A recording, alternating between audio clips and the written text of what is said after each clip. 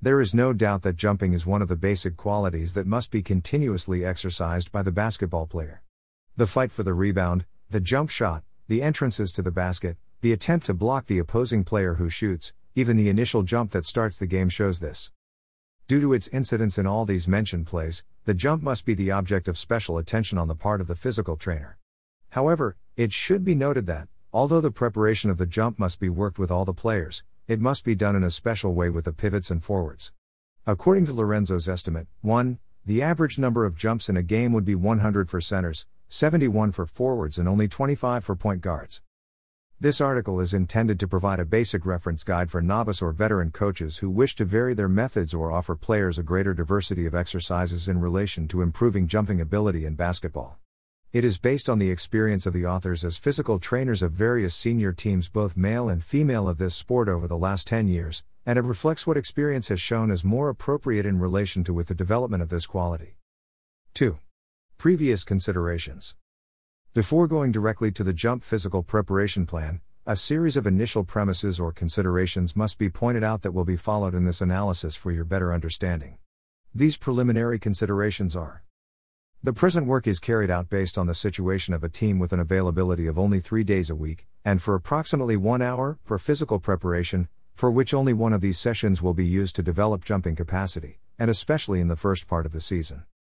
The preparation set out does not have to be a rigid and immovable plan, but can be varied. Indeed, it must be done, depending on both the needs of the players and the circumstances of the team in qualifying and their objectives to be achieved. On the other hand, there are many divergent opinions regarding a much debated question about whether physical preparation should be done on the pitch itself or off it.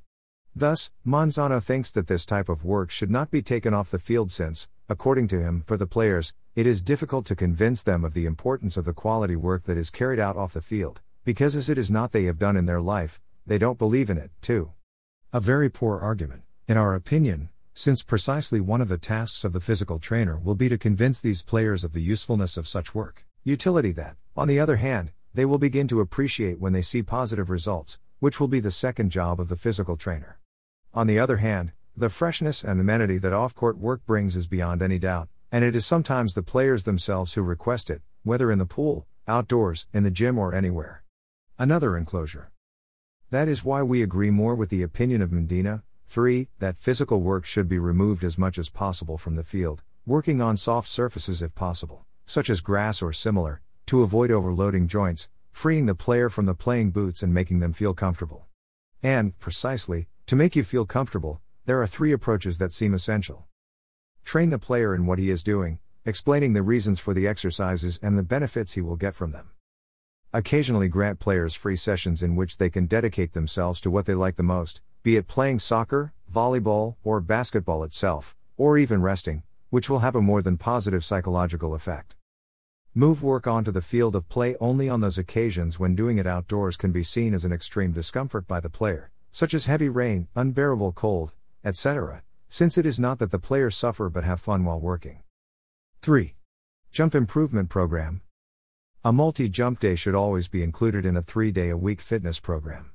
This session, in general, should not be left until the last day of preparation before the game, as the appearance of shoelaces and other discomforts derived from the load to which the lower body is being subjected is frequent.